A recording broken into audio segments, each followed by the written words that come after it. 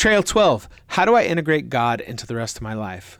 Colossians 3:17, and whatever you do or say, do it as a representative of the Lord Jesus, giving thanks through him to God the Father.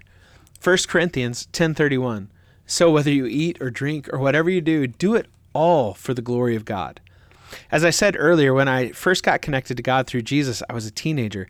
I'd come out of a pretty messed up lifestyle, all the usuals, partying, drinking, drugs, etc. But I kept one thing as a constant through that part of my life. I loved playing basketball with my friends. I'm not really sure why. I'm not good, and I got whooped all the time, but I loved to play all the same. One day, as I was considering my newly found relationship with Jesus, I had this thought come to me. I want to spend all my time doing God stuff. What I meant was I'd found such an amazing life in Christ that I didn't want to spend my time doing things that didn't help others find their way back home to him as well. So I did what any sane teenager would do. I gave up basketball and any other activity that wasn't related to church or God. Yep, you got it right. I basically sat in my basement reading my Bible. One day, I was up at my church talking to my youth pastor, the guy who works with teens, and I told him about my decision.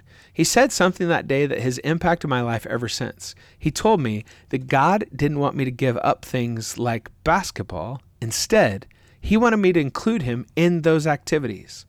See, when I played basketball, even as poorly as I played, I had an opportunity to be around people who were far from God, and I had an opportunity to be his representative right then and there. It wouldn't matter how I talked, how I handled myself. It would matter if I was full of aggression or grace. It would matter if I included the kids that no one else wanted to include.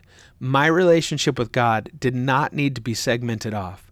That day, what I learned is that God is not looking to create more limitations in your life. He's looking for a complete integration. Do you get it?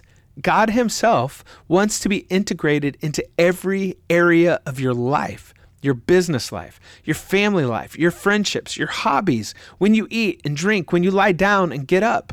God wants to be fully integrated into you.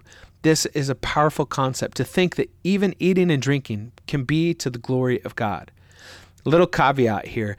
It is important to say that I am speaking of sin-neutral activities. In other words, activities that are not inherently sinful.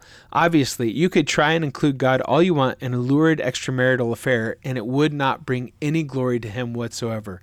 Why? Because it's wrong.